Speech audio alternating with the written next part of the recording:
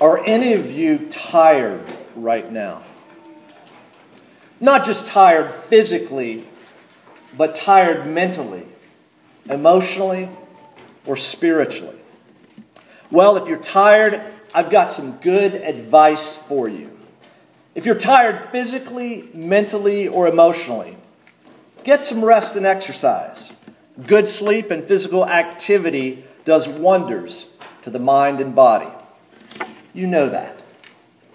But if you're tired spiritually, if you are exhausted, fatigued, drained, worn out, or dog-tired when it comes to your relationship with God, then I've got a word for you as well. But it's not advice. Rather, it's news. Really good news. One aspect of understanding the Bible is to see it as the relationship between promises made and promises kept. And one of the promises we find in the Bible is the promise of rest. We see that promise of rest made and kept by Jesus. Now here's the promise. It's found in Matthew 11. Come to me, all who labor and are heavy laden, and I will give you rest. Take my yoke upon you and learn from me, for I am gentle and lowly in heart, and you will find rest for your souls. For my yoke is easy and my burden is light. It's a promise made, and it's a promise kept over and over again as that promise encounters faith. Now, in order for us to respond to the invitation and answer the call to come to Jesus, Jesus has to first come to us. And that's what we've been singing about and hearing this evening. The first advent of Jesus Christ, the coming of the eternal Son of God in the flesh. Now, in view of the promise of Jesus to come to him and to be given rest and to find rest, I want to draw our attention for a few moments to the 9th reading. John 1, 1 through 14, the Word became flesh, found on pages 10 and 11 of the program. In particular, I want us to focus on verses 9 through 13, the middle paragraph on page 11. As was just read a few minutes ago, let's listen to these words once again. The true light, which enlightens everyone, was coming into the world. He was in the world, and the world was made through him, yet the world did not know him. He came to his own, and his own people did not receive him.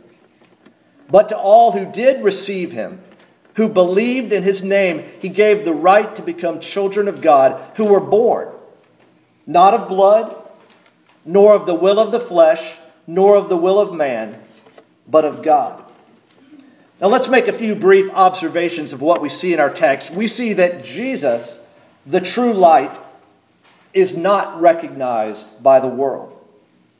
And not only is he not recognized by the world, he is not received by his own people. He is rejected by those closest to him. But that's not the end of the story, is it? Because while Jesus is ignored by the irreligious, those who try to be their own Lord, and although he is resisted by the religious, that is, those seeking to be their own Savior, he is nonetheless received by a third group of people, what some of the early church fathers began to call the third race, a new humanity, an international fellowship of redeemed people. Jesus is received.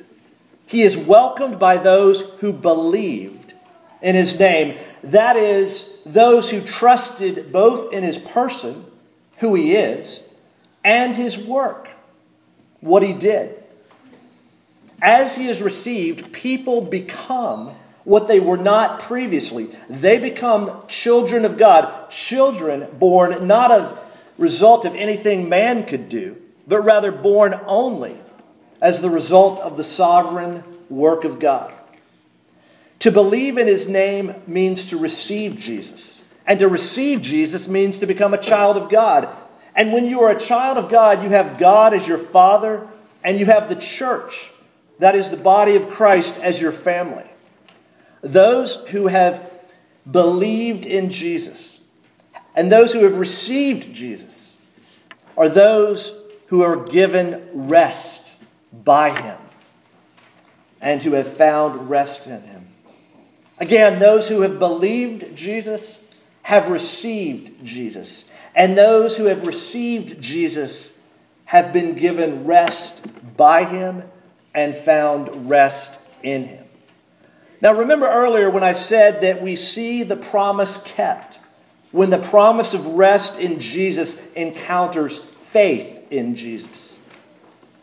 Here's a good answer to the question, what is faith in Jesus Christ? Faith in Jesus Christ is a saving grace whereby we receive and rest upon Him alone for salvation as He is offered to us in the gospel.